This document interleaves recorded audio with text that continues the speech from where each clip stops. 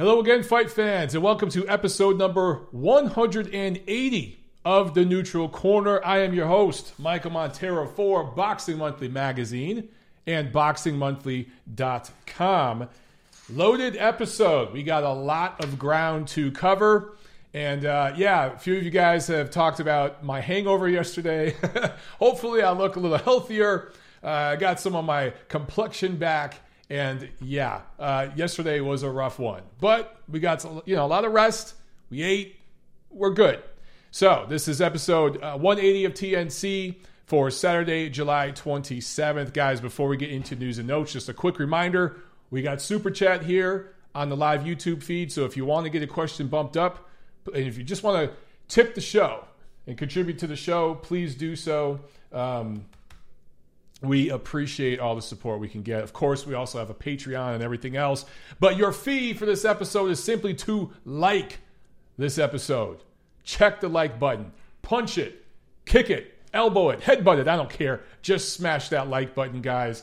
And we're about to get started here. Hopefully the stream here on YouTube isn't too bad. We've had issues with the internet over the last week or so. I don't know what's going on. I called AT&T. And they're coming to the house. They're supposed to come within the next 48 hours or whatever it is and check everything out. So here we go, guys. News and notes. Real quick. Errol Spence, Shawn Porter. It's official for September 28th at the Staples Center in Los Angeles. Fox pay-per-view. Pay-per-view. I believe that's 5 pay-per-views from PBC since last December. That's a lot of pay-per-views in 9-10 months? I don't know, man. And that being said, I like this fight a lot. Okay, I like this fight for Errol Spence. I like the fight for Shawn Porter. He's earned it. I don't know about pay-per-view. I'm not sure if it's pay-per-view worthy. I'm not sure it really makes sense in Los Angeles at Staples Center. But for whatever reason, PBC has decided that they're going to start doing events out there. That's where Deontay Wilder and Tyson Fury fought, right? And that was a great fight. It was an awesome fight. A successful event, right? And then, of course, they've been doing Barclays in New York for a while. So it looks like it's going to be Barclays in New York, Brooklyn to be exact. It's going to be Staples in LA. They seem to prefer Staples more than any other venue in the LA area. And then, of course, your occasional Vegas fight for the really, really big fights. I like that fight a lot. I favor Spence, and I favor Spence pretty decisively, but Porter is rough and tumble on the inside, and say what you will, all things considered, Shawn Porter probably going to be the best overall opponent of Errol Spence's career because he's a true welterweight, unlike Mikey Garcia. Mikey Garcia, pound for pound, is better than Porter, but Porter's a real welterweight. So I think, man, all things considered, Porter's probably top 5-ish in the welterweight division. That's a good test for Errol Spence. I'm curious to see what he does in that fight. Okay, so I talked about this a little bit in my video yesterday. But of course, I've been tweeting about it all weekend. Don't really have many updates, but Maxim Dadashev. Of course, we know he lost consciousness in the ambulance on the way to the hospital after his fight Friday night. Suffered a brain bleed. Subdural hematoma is what they call it. Had brain surgery on the right side of his skull. In fact, they had to remove a bit of his skull to help with the brain swelling. But apparently, he's in critical condition, but stable. So really don't have any other information right now, guys. Really don't have any more info than that.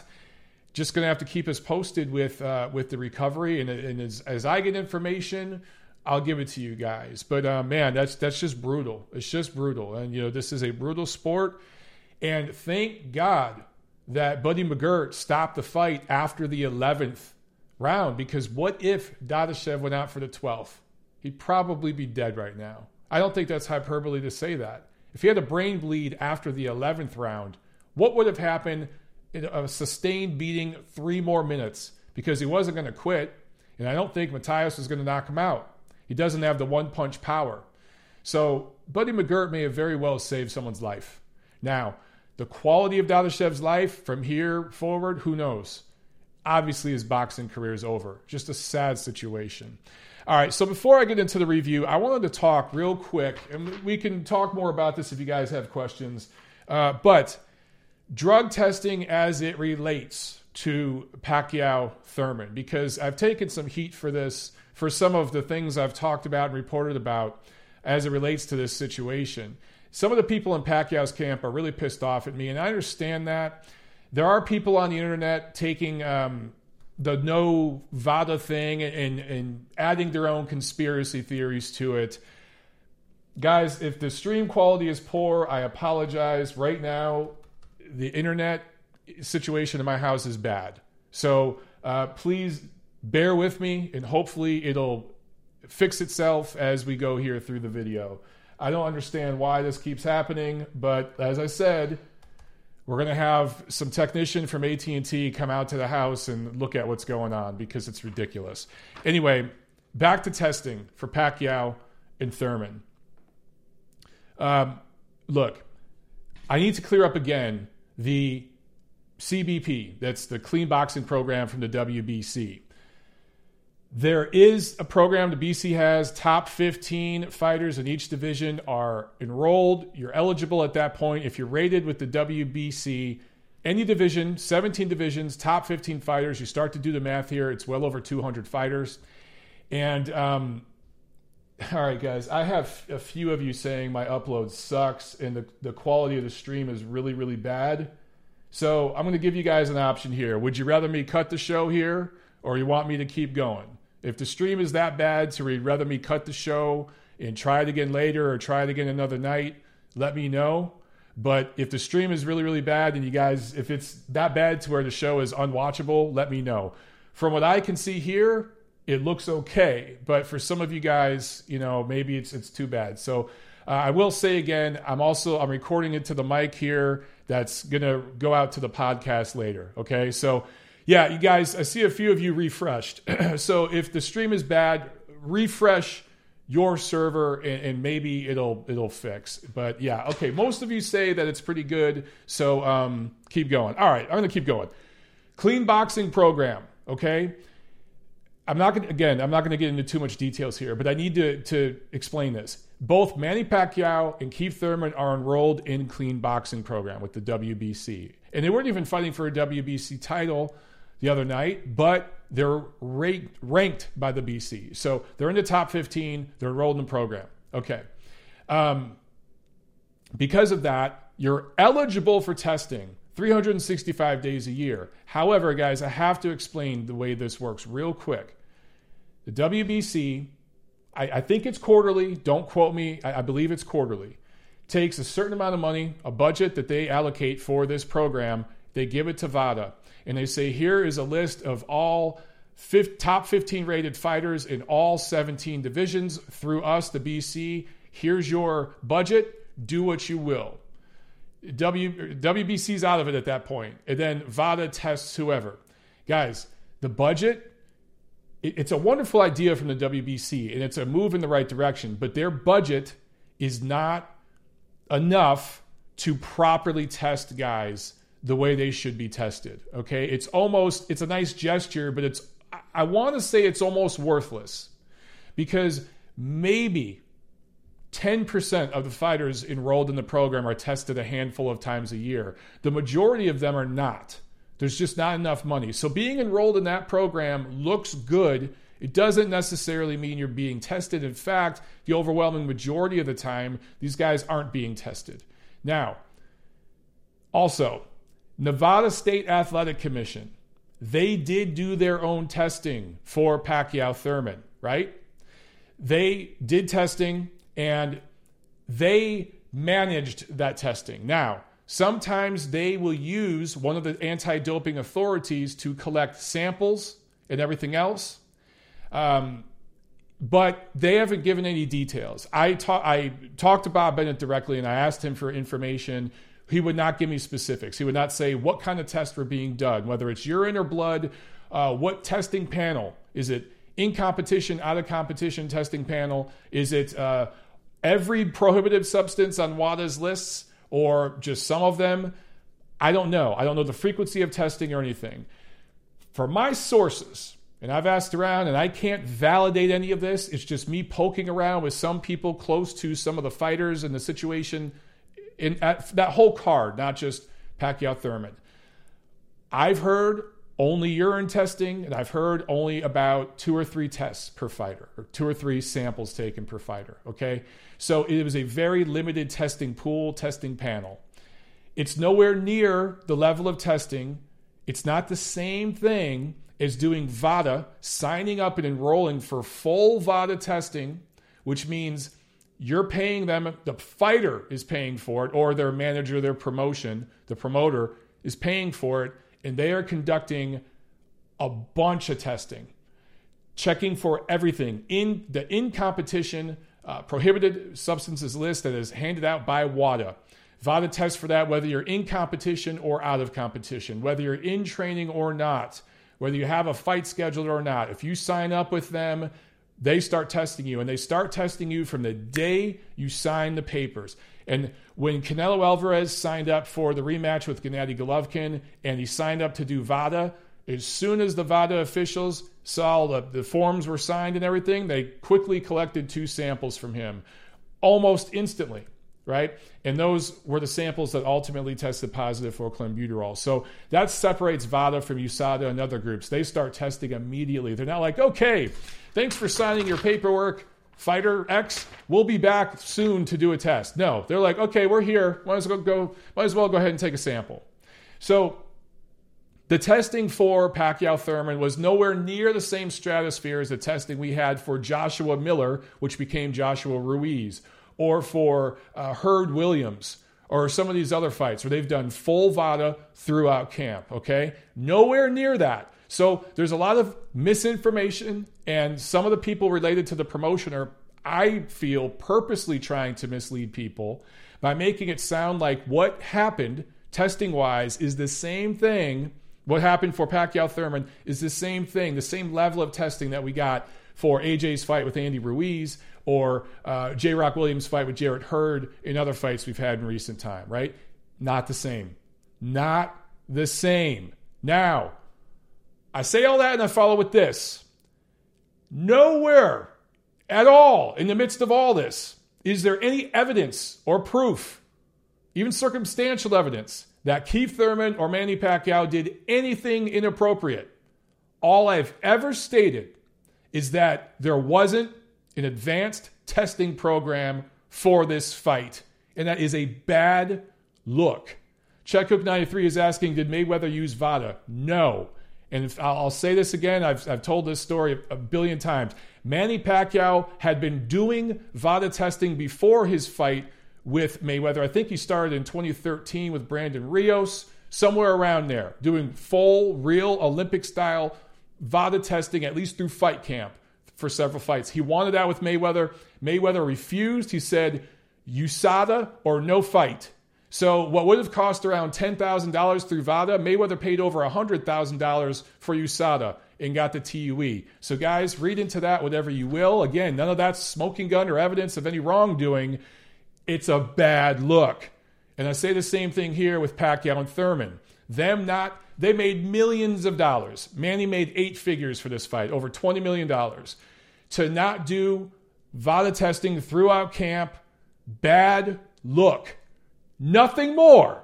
It's not evidence of any wrongdoing. It doesn't mean either guy did anything wrong. And by the way, the blame shouldn't all go on Manny Pacquiao. It should go on Keith Thurman as well. Both fighters agreed to this substandard testing.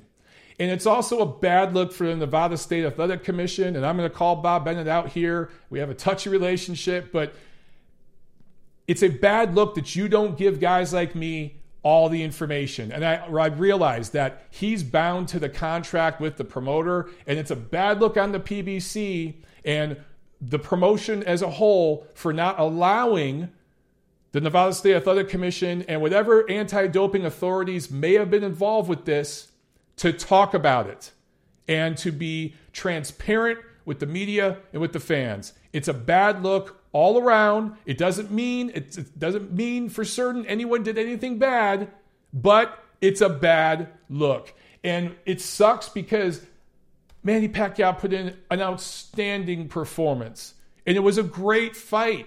Keith Thurman put in an outstanding performance, right? And there's a little stain on the fight. I want to just be happy because it was such a great fight. Look, when Vladimir Klitschko and Anthony Joshua fought, it was the best heavyweight championship fight at that level, at the highest level, since Bo and Holyfield. It really, really was.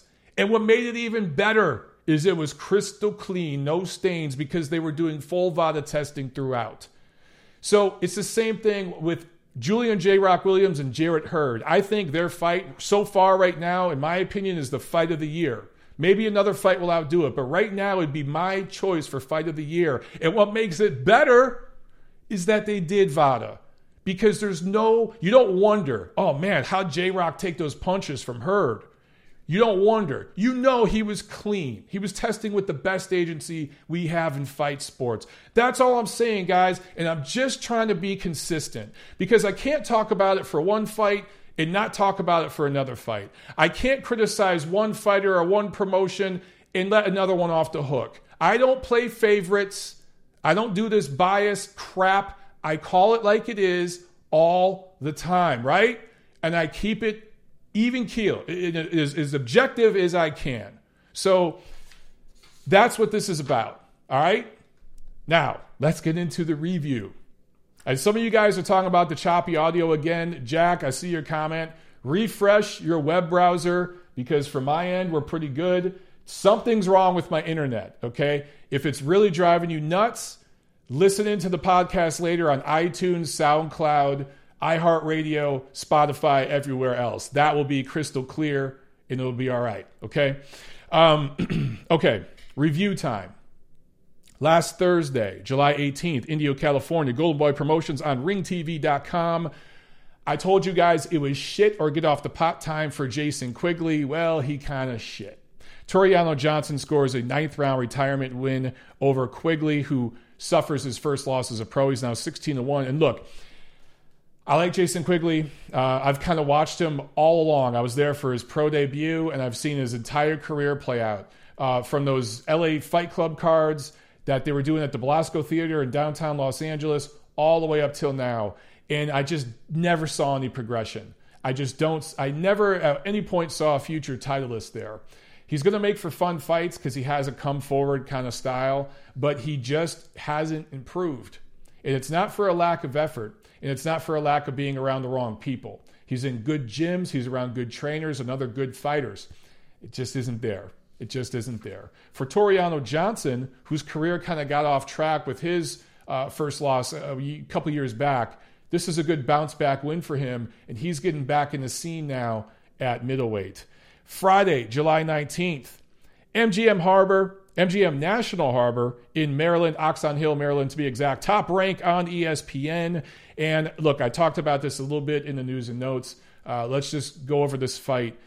Subriel Matias out of Puerto Rico improves to 14-0 with a retirement 11 win over Maxim Dadashev. Suffers his first loss as a pro, falls to 13-1. This was an IBF 140-pound eliminator. The winner against Josh Taylor, or actually, I should say the winner in the unification match, World Boxing Super Series Season 2 finale between Josh Taylor and Regis Prograis.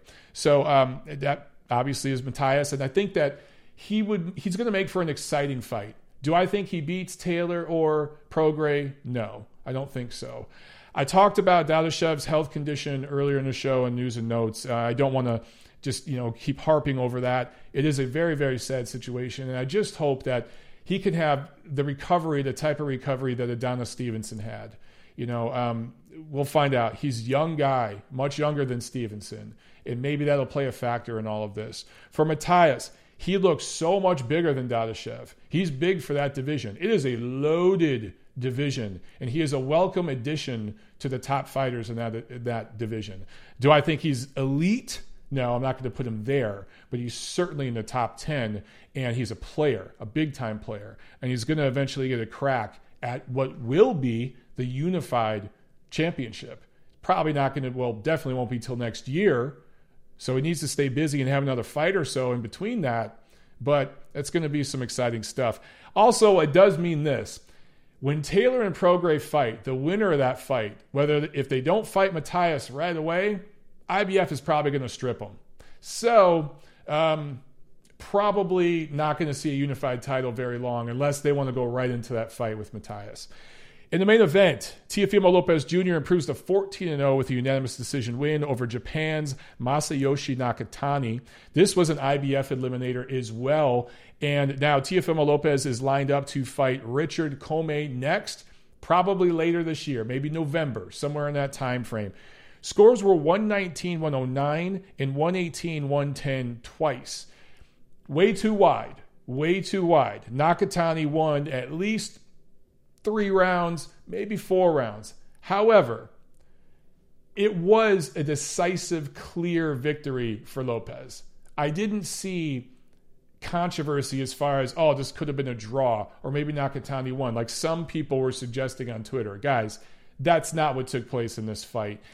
I think a lot of you look at an underdog situation when an underdog performs so well, or better than expected. I shouldn't say so well. Better than a lot of people expected, and is competitive.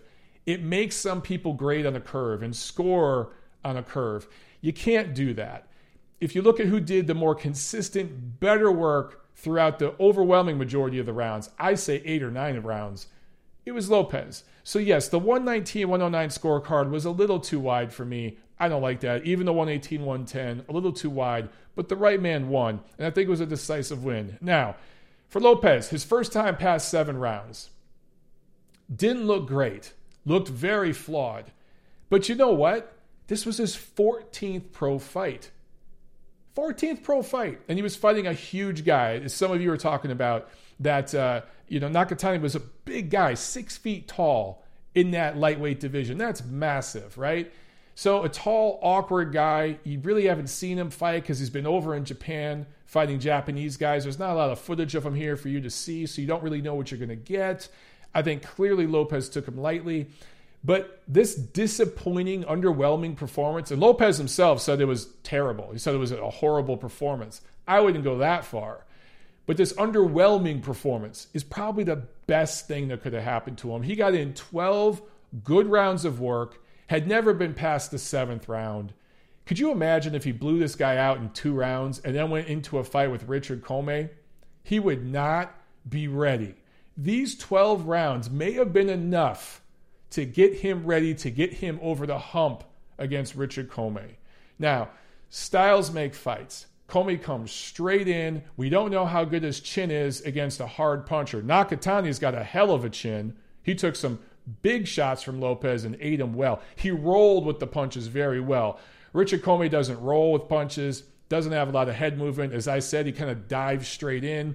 The difference between Commey and Nakatani is Commey can punch, and he's fast with his hands. Nakatani's slow, plodding, telegraphs everything, doesn't punch very hard. So I originally liked Lopez probably to stop Commey, but I'm starting to wonder. That right now for me, man, that's a 50-50 fight right now. Maybe 55-45 Lopez right now, but it is way more competitive than I originally thought.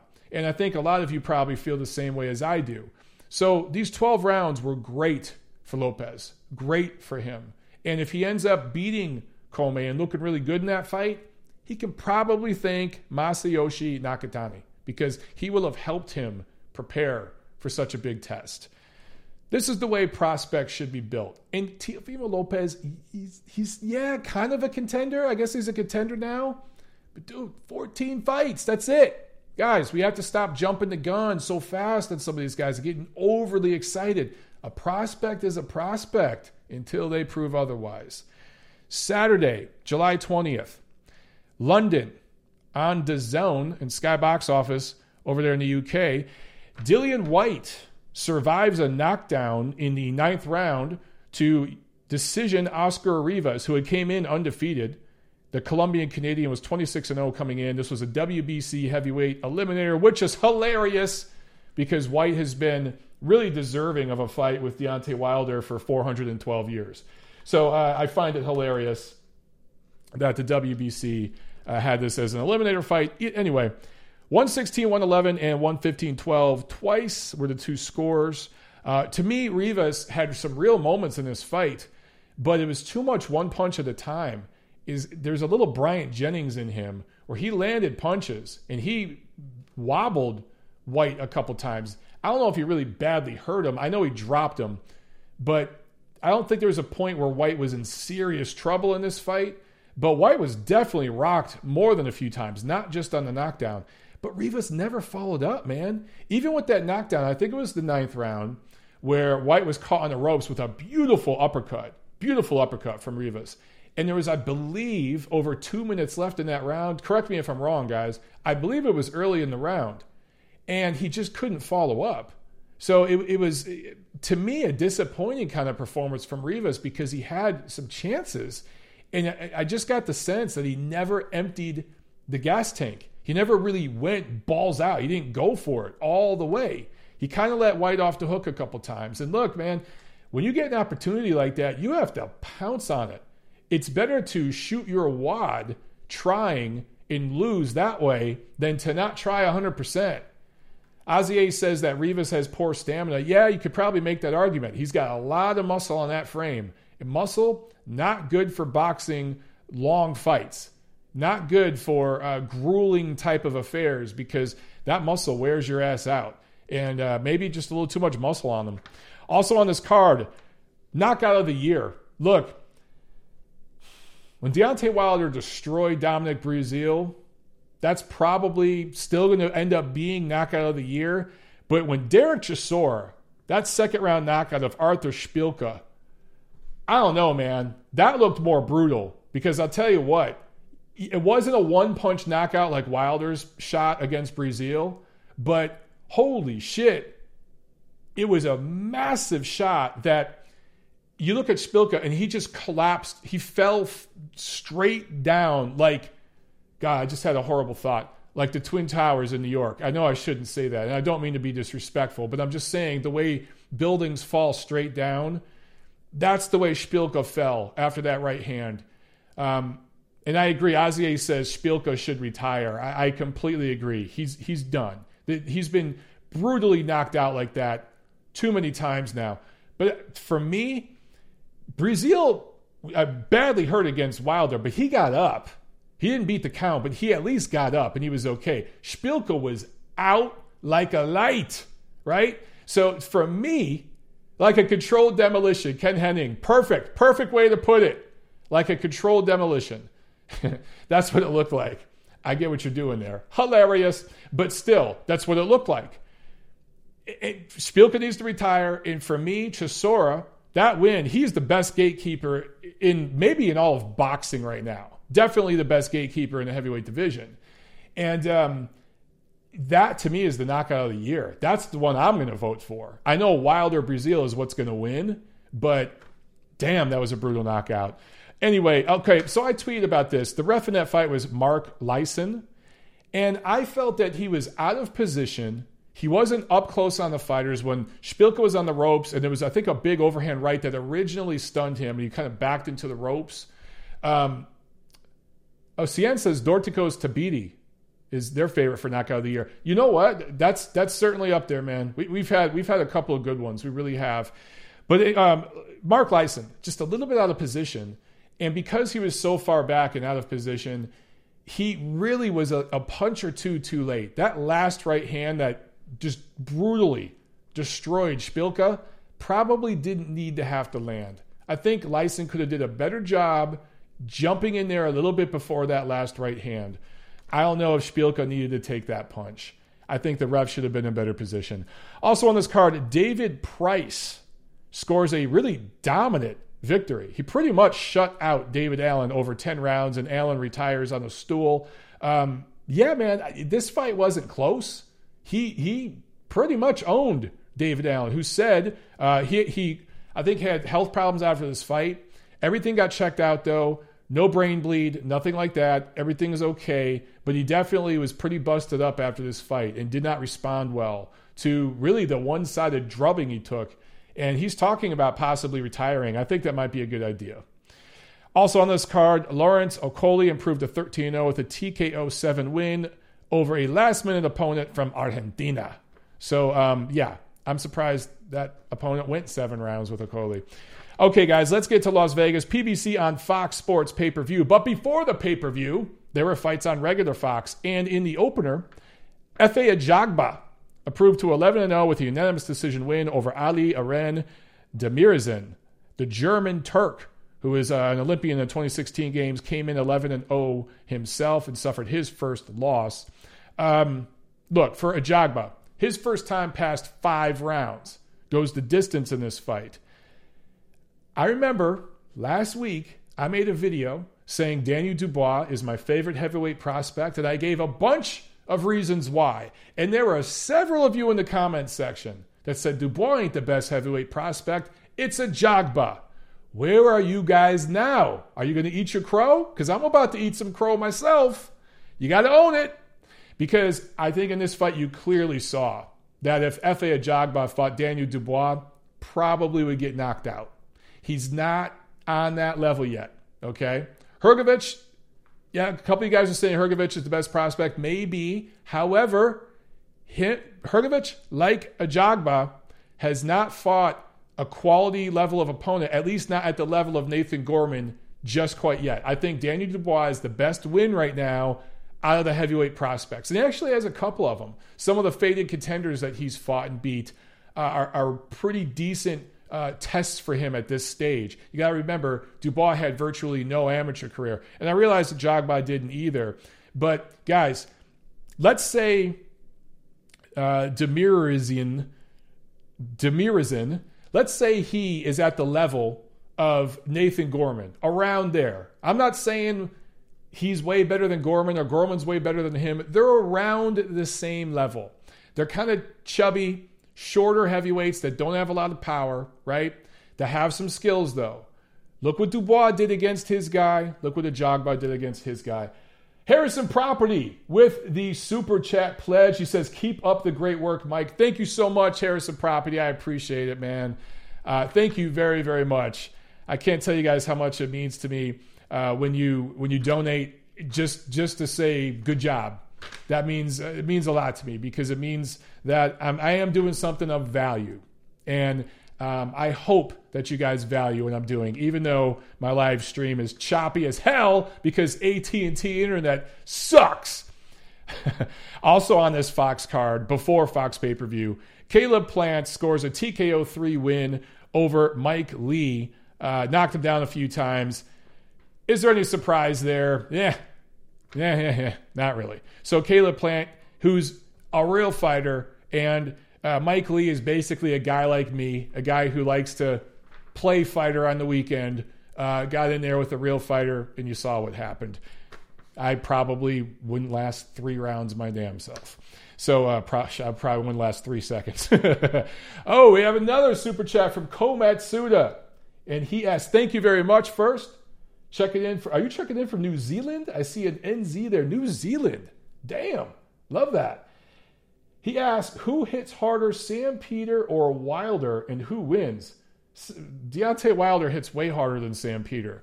Are you talking about at this stage, or are you talking about prime for prime? Prime for prime, that's an interesting conversation. In terms of jab and right hand, Wilder way more devastating than Peter. But Peter's left hook, uppercut, left hook, 45, probably more devastating than Wilder's. Prime for prime, if they fight, I think Wilder would just stick behind the jab and basically do what Vladimir Klitschko did to him.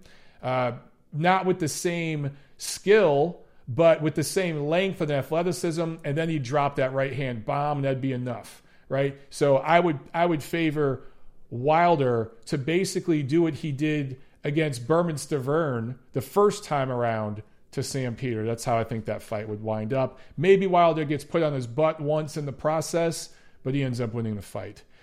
Okay, so let's go to the pay-per-view. Sergey Lipinets, coming off his Fight of the Year candidate. I forgot about that one against Lamont Brewster. Lamont Peterson. That might be Fight of the Year. I don't know, man. It's up there. It's right up there with Hurd Williams. I might edge Hurd Williams. Anyway, Lipinets coming in off that. He's having a really good 2019. He had a rough couple of years there. 2017, 2018, kind of touch and go. But, man, really good 2019. Comes off that Fight of the Year candidate against Peterson, retires him, scores a TKO 2 win here, and he was supposed to fight John Molina, but there was a last-second replacement. Did what he was supposed to do, got a lot of exposure, stayed busy. He should be in a big fight down the road later this year. Luis Neri improves to 30-0 with a KO 9 win over Juan Carlos Payano, who has now lost 2 of his last 3 fights. However, they were against the best 2 bantamweights in the world, Naoya Inoue and Luis Neri. So no harm, no foul in that. Now, I said last week in my preview that Neri was not going to blast Payano out of there in a round like Inoue did, and he didn't. El Archiga says Neri looks sloppy. Yeah, he didn't make weight at first. I think the first attempt, right? A little over. But look, he gets the W here. He gets the stoppage. And you see why guys like me and many others, most others, rate Inoue above Neri. You could put Neri right there at number 2, but he's not at the level, at least not yet, that Naoya Inoue is at. In the co-main, really a shitty co-main. On paper, this looked like it might be interesting. It turned out to be a dud and just a really lackluster lead into the main event. Yordenis Ugas scores a unanimous decision win over Omar Figueroa Jr. This was a WBC welterweight eliminator. The scorecards were 119, 107 3 times, and those were good scores. If you had it 120, or yeah, because I think there were points taken. 119, 107 3 times, yeah. Good scores. This was a completely one-sided fight, and honestly, it could have been stopped at one point. Figueroa needs to retire. He just doesn't have what it takes at the upper echelon. He was interesting as a lightweight, but as a welterweight, and he fights at welterweight because he's an alcoholic, and he can't get less than 147. He's actually missed weight at 147 before. All right, so main event. Let's get into this. Manny Pacquiao. Let's talk about Manny Pacquiao's career, okay? 62-7-2 now. Went pro in 1995. 1995. It is currently 2019. So let's do a little math here. Guys, that is 24 years. 24 years. There are people born the year Manny Pacquiao became a professional fighter that have graduated from college and have been in the workforce for 2 years. Think about that shit for a second. Mind blown. And at this age, at this level, still beating quality fighters. Say what you will about Keith Thurman. I still think he's a top 5 welterweight. I think he proved that against Manny Pacquiao Saturday. And let's give Thurman some credit. Thurman gets dropped in the first round. What does he do? Does he run like a bitch? Does he get timid? No. It takes him a couple rounds to figure out what the hell he had in front of him because he had never seen anything like Manny Pacquiao. But he figured it out, and guess what? He owned the middle rounds. I thought Thurman made the fight close. And after about 9 rounds, I was thinking, well, damn, man, this is like a 5-4 fight in terms of rounds going into the 10th. And then what happened in the 10th? Manny hurt Thurman to the body, to the point where Thurman couldn't breathe, had to take out his mouthpiece to suck in some air and get a breather. And that changed the fight once again, and Pacquiao won the last few rounds, and that was enough for him to clearly win this fight. It was close, it was competitive, but it was decisive. Manny Pacquiao, better man, won this fight clearly. I thought you could go 116, 111, 115, 112 is cool. You could, I don't know, maybe make an argument for 9-3, but that's a bit too wide in my opinion. I think 8-4, right in that wheelhouse, that's right in the sweet spot. Hamed said 9-3 or 8-4. Yeah, Hamed, I'm with you, man. I ain't mad at you at all for that. John Gary says he had a 115, 113 Manny. That's a little too close for me, brother. El Archiga had a 116, 111. That is right. Robert Palmer had it even. You're smoking crack, Robert. That's a terrible score, brother. I love you, but that's a terrible score. There's no way Keith Thurman won 6 rounds of that fight. Go back and watch it again. Ozier had it 8-4. That's how I had it. So the official scores, Gail Falkenthal, who knows her shit, had it 115, 112. Yes, you were right on, Gail. So most of you guys seem to all have it kind of in that range. Anywhere from 7 to 5 Manny, all the way up to 9-3 Manny. That's exactly what most people saw.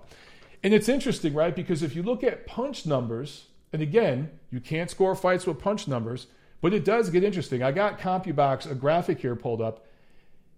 Technically, Keith Thurman landed more punches in this fight. Thurman landed 210 punches, Pacquiao only 195. He was more accurate because he threw less punches. Pacquiao threw 686, Thurman only 571. So he throws less, lands more. 36% accuracy, Pacquiao 28% accuracy. But here's where we start digging into these numbers, guys. You can't just look at those totals and go, oh, shit. Well, there, it looks like an even fight if you count the knockdown. No, not exactly. Power punches. Thurman had the edge. He actually threw more power punches than Manny. He threw less overall punches, but he throws 100 more. He threw 100 more power punches than Manny did. He landed about 80 more, okay? And with better accuracy. So he was counterpunching clearly and landing good power shots. But whose power shots did more damage? Look at Manny's face, look at Keith's face. Who got hurt in the fight?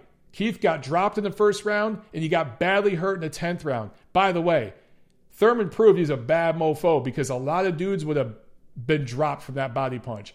For him to survive that and then survive the last 2 rounds and have moments in those last 2 rounds, Thurman is a certifiable badass and proved he is a legit fighter with all that.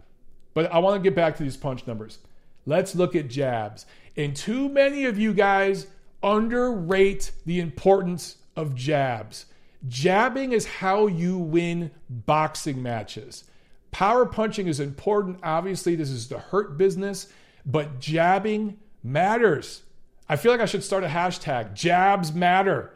Look, Pacquiao throws 346 jabs to Thurman's 128. What does that tell you? That tells you one guy's coming forward, one guy's filling the gaps in between the offensive burst, the other guy's moving backward and trying to counterpunch. And that's great if you're being effective with your counterpunching. But although Thurman landed counterpunches, he didn't hurt his opponent. Pacquiao hurt him. So Pacquiao's the guy coming forward, lands less power punches, but his have more impact, and in between offensive bursts, he's filling the gaps by jabbing. He lands 82 jabs to Thurman's 18. He was also more accurate with the jab, lands 23% of the jabs to Thurman's 14%. So Thurman had no jab, no boxing, right? Thurman was basically brawling in there in a lot of spots, and Pacquiao was boxing. Thurman was moving straight forward and backward, mostly backward, trying to land counters, and he did. And he did jump forward sometimes and land counters. But in between those spots, Pacquiao was moving side to side, landing the jab, landing harder, more impactful power punches that hurt his bigger, younger, taller, longer opponent, and was spinning him all night. Beautiful stuff from Manny Pacquiao. Beautiful, beautiful stuff. And that's how you read the business behind the business of punch stats. You can't just look at the total number of punches landed and say, oh man, look at that. It looks like Thurman won the fight. No, man. Read into that. And guys, I could go into the round by round stats or whatever. I could do an hour-long video on that. But I just want to give you a little bit behind those numbers and explain what's really going on right there. In fact, CompuBox made a note at the bottom of this graphic. Pacquiao was the busier fighter, 57 punches thrown per round compared to Thurman's 48 punches thrown per round. So again, who's doing more work? Now, look, ineffective aggression, we don't score that, but we do score effective aggression. And clearly, Pacquiao's aggression was effective in this fight because, again, he's the guy who hurt his opponent, right?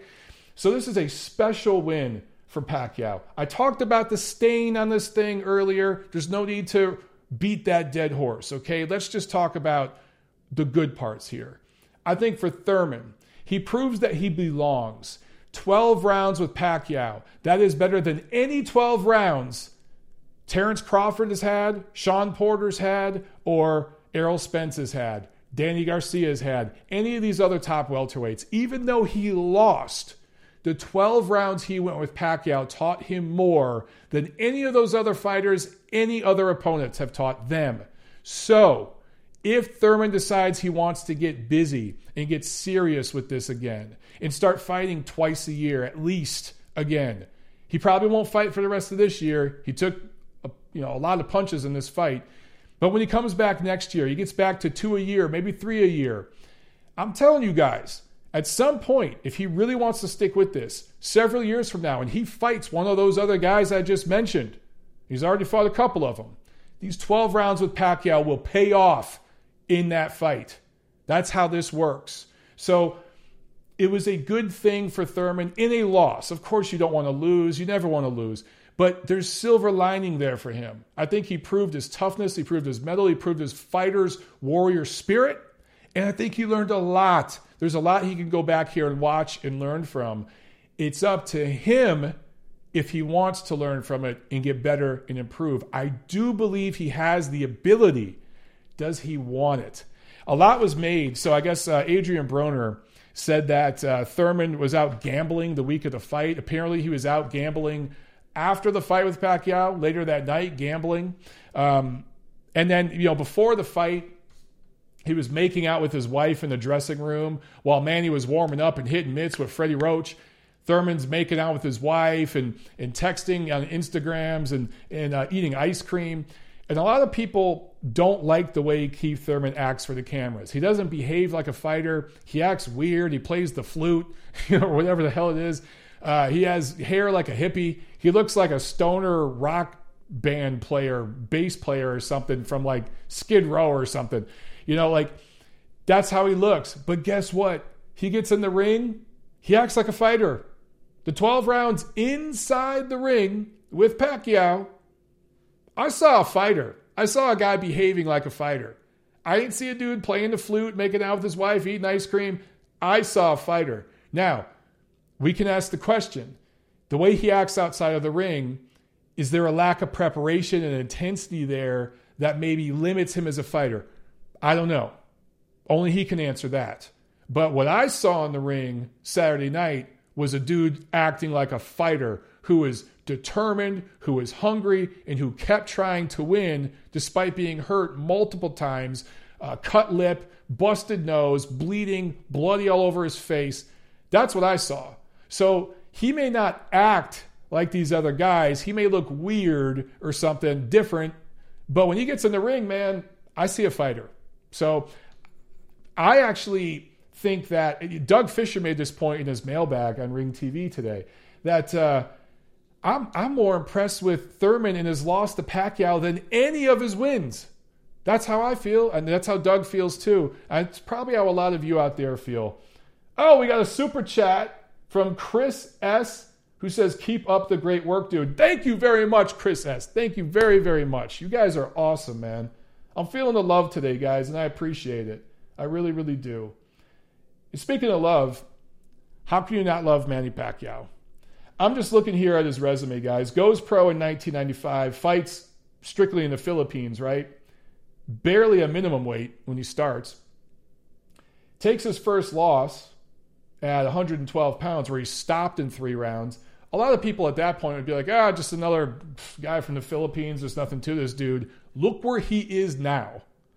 I'm just looking at his resume, and I want to ask you guys, where does this win over Keith Thurman rank? Forget the drug testing thing and all that. Just flat out, where does this rank against his other wins? Because when you look at the wins this guy has, it's pretty amazing. Ledwaba, right? That goes back to 2001. Ledwaba was in 2001. The first Barrera win was in 2003. He had that epic series with Marquez. He had a great series with Morales, beat him twice, basically sent him into retirement. Beat Barrera twice, and I rate Barrera personally higher than Eric Morales and Juan Manuel Marquez. I think Barrera is the better of those 3 fighters, all-time, pound for pound. Retires Oscar De La Hoya, really flattens Ricky Hatton, and instead of bringing him up in weight or anything, he fought Hatton at his true weight class. Beats Miguel Cotto. Good quality win over Joshua Clottey, right? Antonio Margarito, that's an impressive win when you look at the size difference. Shane Mosley, now I'm not saying this is a prime Shane Mosley, but it's a better version of Shane Mosley than Floyd Mayweather beat. The loss to Bradley, I think, was bullshit. I think we all feel he beat him. We feel that he beat Jeff Horn, but he ended up beating Bradley officially on the cards a couple times. The loss to Mayweather was legit. I felt Floyd clearly won that fight, about 8 rounds to 4. But now, this win over Thurman, and it shouldn't have been a split decision. I've talked about Glenn Feldman's scorecard. It was atrocious. He scored 7 rounds for Keith Thurman. Glenn Feldman should know better, and he should be ashamed. And I got to say this. I want this on record out there, okay? I made a tweet saying the judge that scored it for Thurman is an idiot and should never score a fight again.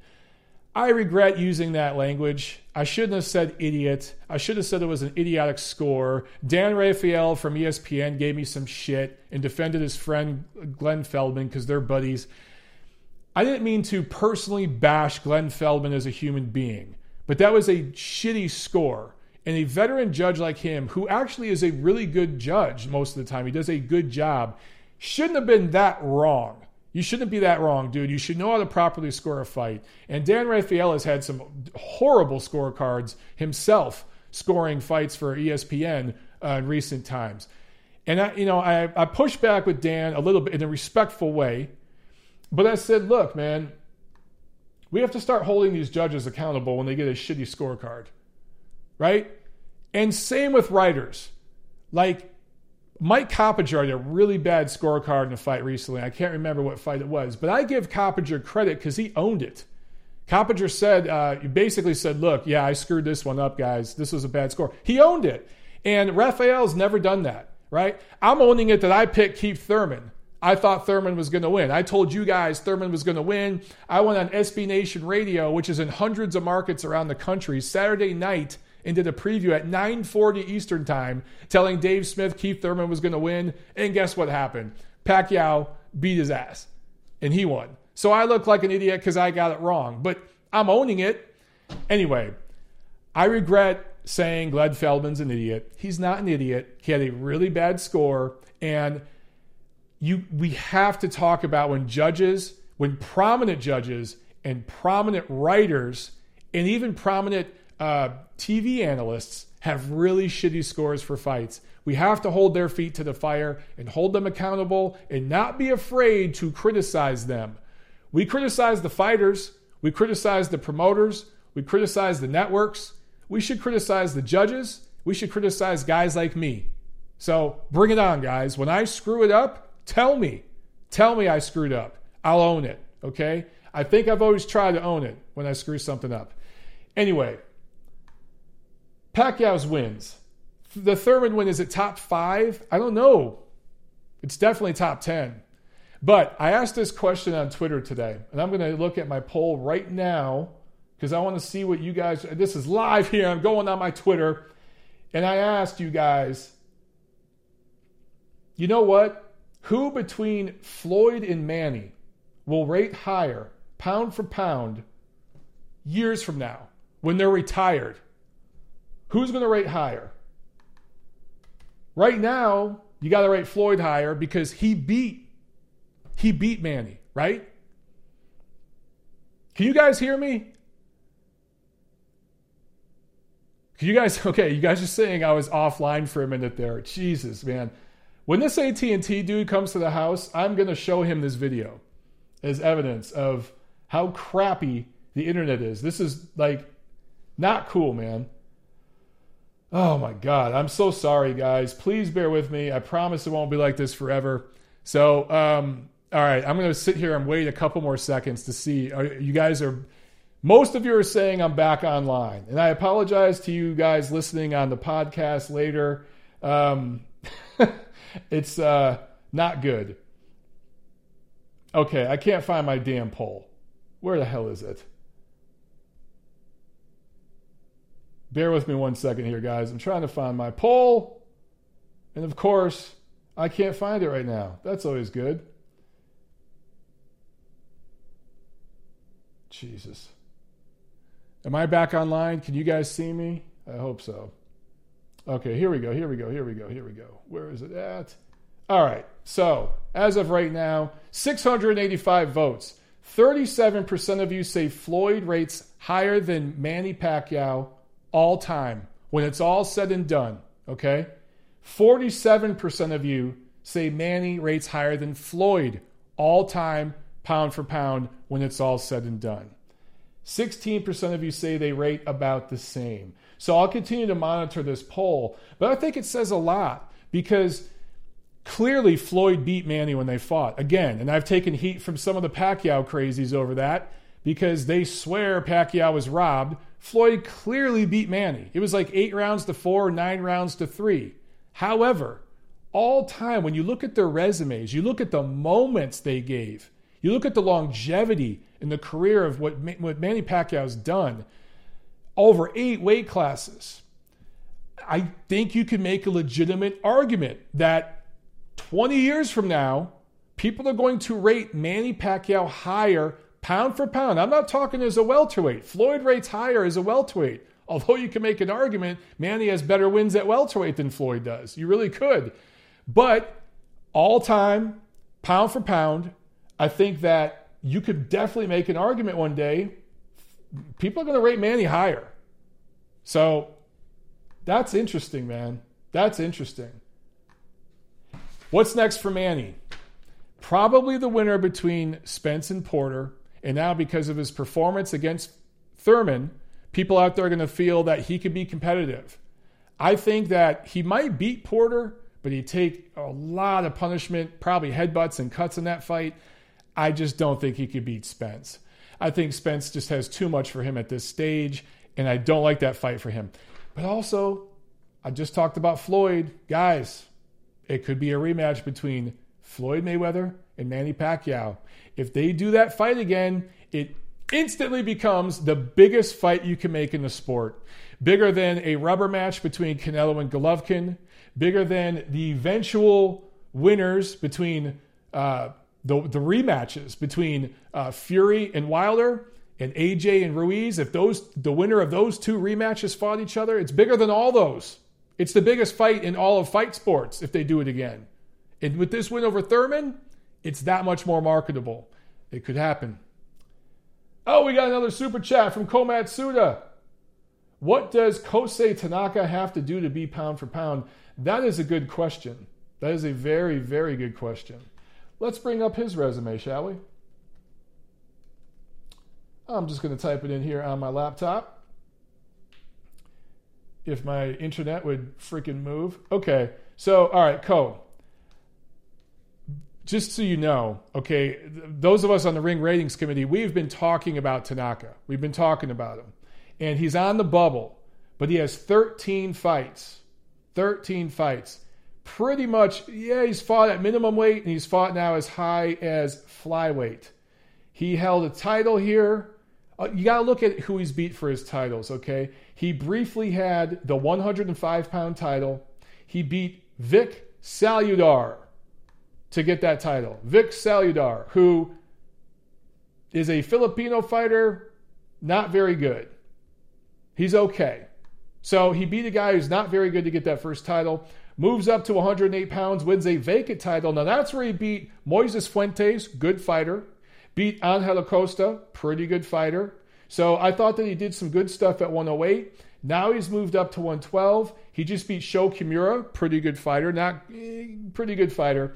And then he beat Ryoichi Taguchi, pretty good fighter. But, dude, so far this career, it's domestic. He hasn't traveled. He hasn't fought a lot of guys in the world scene. And he's just not quite there. I want to see him fight one of the top guys from another part of the world, maybe travel, maybe unified title, something like that. He's on the bubble, though. He's right there, dude. He really is. He's already in the top 15. He'll be there in another year or so. He just needs a little more. It's only 13 fights in. It's very rare you see a guy like Guillermo Rigondeaux, Vasily Lomachenko, somebody like that, jump into the pound-for-pound ratings before they have more than a dozen or so fights, or with only about a dozen or so fights, because of the quality of opposition they're facing. I mean, you know, Loma went for a title in his second pro fight. He ended up winning a title in his third pro fight. That's crazy. And look who he beat. When he beat Gary Russell is probably the best featherweight right now. So for Loma to do that, that's special. Rigondeaux was doing very special things early on in his career. So Tanaka, not quite there yet, dude, but he'll get there. I like him. He's got a lot of talent. I just saw CheckHook93 with the super chat pledge. Thank you very, very much, CheckHook93. I appreciate that, guys. Okay, let's get into this fight preview, and then we'll do a few questions here. And once again, I apologize for the YouTube situation, guys. Okay, this Friday, July 26th, there will be a Thompson boxing card from Ontario, California. Ruben Torres in the main event. That's one of their top prospects.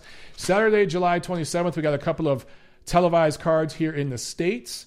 At the Royal Farms Arena in Baltimore, Maryland, PBC on Showtime. And this is a joint venture between TGB Promotions and Mayweather Promotions. In the main event, Gervonta Davis, 21-0, 20 knockouts, defending his WBA 130-pound title for the second time against Panama's Ricardo Nunez, who comes in with a record of 21-2. This will be his first fight in the United States. So we kind of don't know what to expect from him. I expect a blowout knockout win from Gervonta Davis. Also on this card, I think this fight might steal the show. Yuriorkis Gamboa going up against Roman Rocky Martinez in a 10-round lightweight fight that is Cuba versus Puerto Rico. That's going to be fun. That fight is going to steal the show on this card. Also, Jazriel Corrales going up against Ladarius Miller in a 10-round lightweight fight. And then from Arlington, Texas, on DAZN, Maurice Hooker putting his WBO 140-pound title on the line against Jose Ramirez, who puts his WBC version of the title on the line. For both of these guys, it'll be the third defense of their title. They're unifying at 140. I love this freaking fight. Love it. Sean Yeager checking in says, long-time listener, first-time live. Thank you very much for checking in, Sean. And apologies for the shitty YouTube stream. It's been choppy for days now. I don't know what's going on. But Hooker, 26-0. Ramirez, 24-0. Hooker, 5'11", 80-inch reach. Ramirez, 72-inch reach himself, 5'10". So Ramirez is a big, tall, long 140-pounder. Hooker's even taller, even longer. Ramirez, 2012 London Olympian. I can't wait for that fight. So, who do I like? I like Hooker. I think that sounds...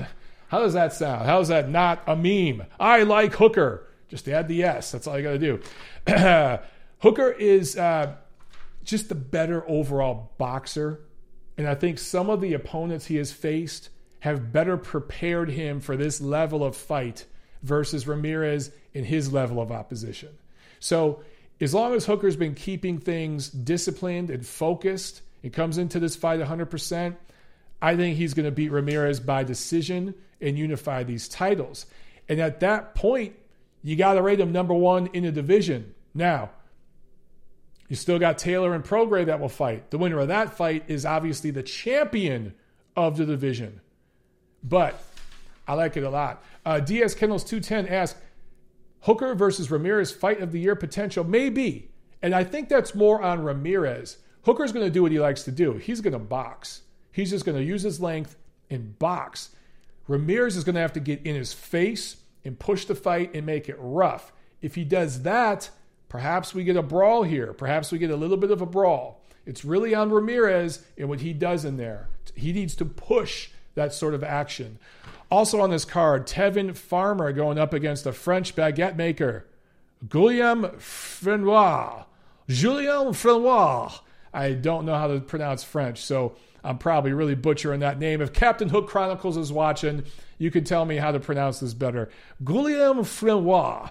Anyway, this is the fourth defense of Farmer's IBF junior lightweight title, and he has been on one of the weaker, shittier title runs of any world titleist in boxing right now. Time for him to step up to the plate. You got another gimme here. You're going to score you should score a stoppage win here. The next fight should be a unification, Tevin. It really should. Start talking to your management. Also on this card, Daniar Yelosunov, 7-0 prospect, originally out of Kazakhstan, fighting in his first 10-rounder. Sunday, July 28th, another card from 360 Promotions. from Hollywood, Los Angeles, California. Sergey Bohachuk, 14-0 junior middleweight in the main event. All right, guys, if you got some questions, shoot them at me real fast, and we'll wrap up this episode. Hamed92 says, Hooker lost to Perez. That was a robbery. Oh, yeah. That was on the first Kovalev Ward card. And, yeah, that was the robbery of the night until the main event. But he absolutely lost against Perez. However, he's really improved since that fight. He's not the same guy who lost that night. I think this version of Maurice Hooker beats Perez. So at least he's improved. Yeah, Get Off Me Son says the same thing. The fight between Hooker and Perez was a straight-up robbery. I agree with you guys. I was there. Ringside, and yeah, it is what it is. John Gary Navita asked, Mike, should Manny retire? No. I mean, look, in a perfect world, yeah, you go out on top like this, man. You just beat one of the top guys, way younger than you. Yes, you walk away. But Manny ain't going to do that. He's going to stick around for probably a couple more years. And sadly, he's probably going to get crushed once or twice more before he retires.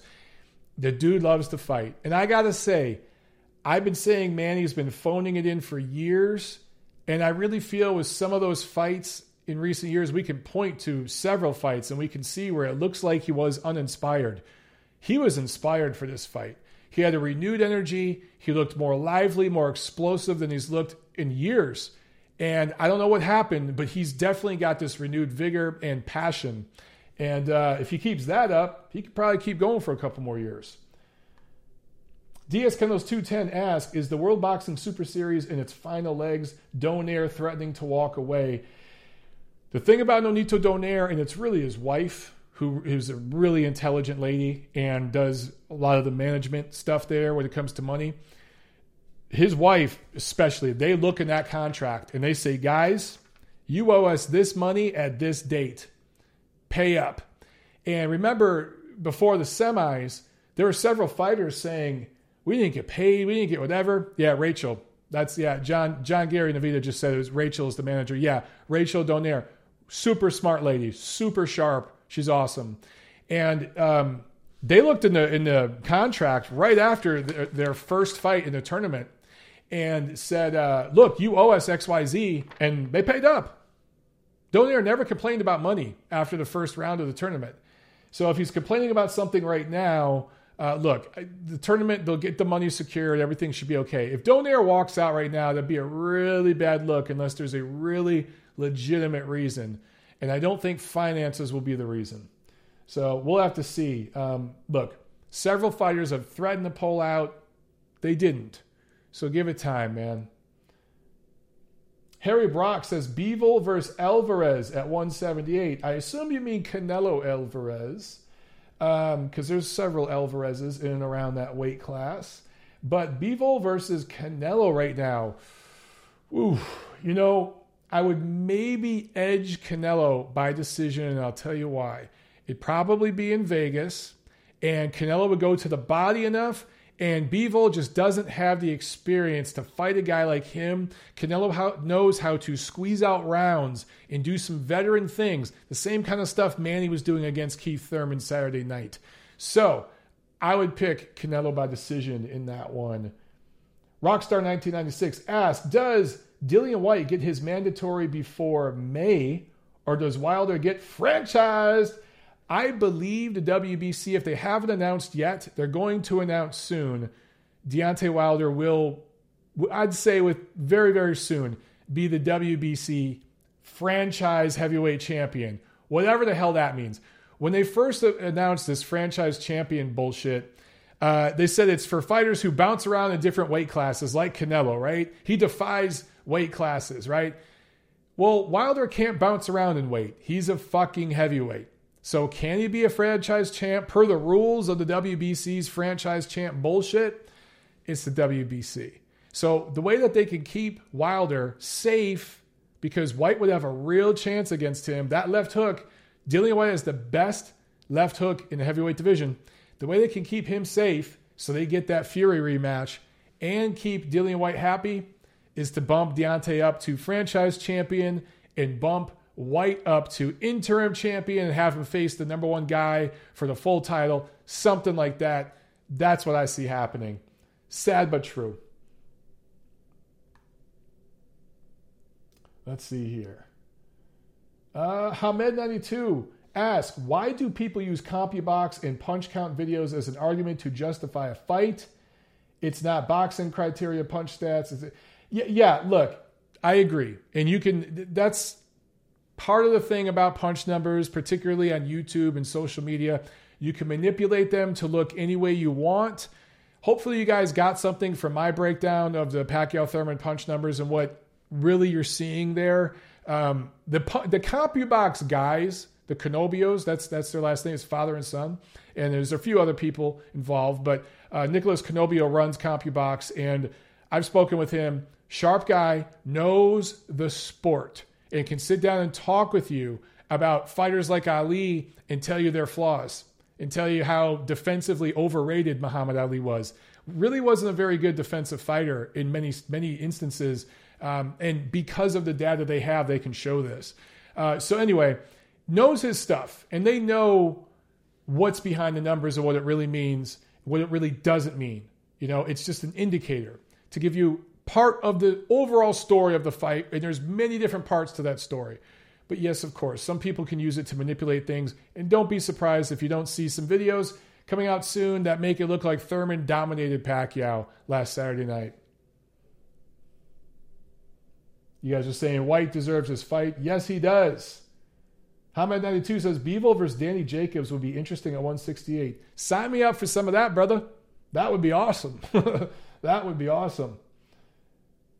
John Gary Navita asks, is franchise champ the same as the emeritus nonsense? Believe it or not, no. There's actually a slight difference. It's a stupid one, and I'm not even going to get into it. The WBC, just better off to not even get into it. Rockstar 1996 says, it's worse. You can't lose the franchise championship.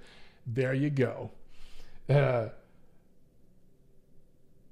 Punch stats are inaccurate. Yeah, a few of you guys are saying that. Yeah, sometimes, but I will say this. When I talked, again, with Nicholas Canobio, and that's somewhere on my channel, guys. You can look up that interview. I posted it on my channel. It's from a few years ago. They did a study. They looked at every CompuBox fight. They went back over it, and they had a panel of people do the punch numbers. And they compared it to what was originally recorded by CompuBox that night. And what they found is that consistently, CompuBox is within 90% or so accuracy. So there's a 10% margin of error, maybe a little less than 10%. That can make a big difference sometimes. But guys, they're getting at least 90% right. So they're close. They're close. It's not a perfect science. LR Chica says Bivol outboxes Jacobs. I tend to agree. I think Bivol's too big. You got to remember he's moving down from 75. As long as he would make that weight cut okay, I think he would outbox Jacobs. But I think it would be a fascinating fight, at least for the first half. And then I think Bivol would take over. All right, Rockstar 1996 is bouncing out. He says it's late in the UK. Thank you for tuning in, my man. Hamed is asking, any news on Golovkin's next fight? No, but if I had to bet, wink, wink, nudge, nudge, I bet Jaime Munguia. Maybe it goes to Texas. Maybe it goes to New York. Who knows? Prime TV is asking, does Floyd Manny 2 happen? I think there's a strong chance for it. I really, really do. And it's up to Manny and like all the people involved and what they want to do. The Porter Spence winner presents a big payday for him. You're talking $30 million or something like that against one of those guys. But a rematch with Floyd, dude, you're more than doubling that amount. So, Hamed92, you're asking about CompuBox and how they determine if someone lands a punch. Dude, look up my interview. Just type in the search engine on YouTube, Michael Montero or Montero Unboxing, Nicholas Canobio, CompuBox, something like that. My interview with him would pop up, and we go over that. I spent a long time talking with him. Not all of it was in the video. Some of it was off the record, but a lot of it, I videotaped and it's on there. So check that out. All right, guys, I think that's it. Sean Yeager, this will be the last one of the day. He basically, it's not a question. Well, it kind of is a question. Jaime Munguia versus Golovkin is a public execution. Do you agree? Probably. However, Golovkin's getting old in the tooth. Munguia can punch. He does have energy, explosiveness, punches in bunches. So he could put some leather on Gennady early, and he has shown a very good chin. If his chin holds up against Golovkin, it could get interesting. If his chin doesn't hold up, yes, public execution, because Gennady would counter him in between Munguia's wide shots. Munguia was another guy that everybody went ape shit about overnight, and I said, wait a second, slow down. Even my good friend Steve Kim loved Munguia and was all on that hype train, or the what do you call it, the Munguia Express, and I was like, Steve, pull back. There's not, this dude needs to develop more. And, we've seen that now. So it is what it is. All right, guys, that's it for this episode. Sorry again for the choppy audio and video. I promise we'll get that cleaned up. Thank you very much, guys, for the support. And we'll do it again next week. I'll see you at the fights.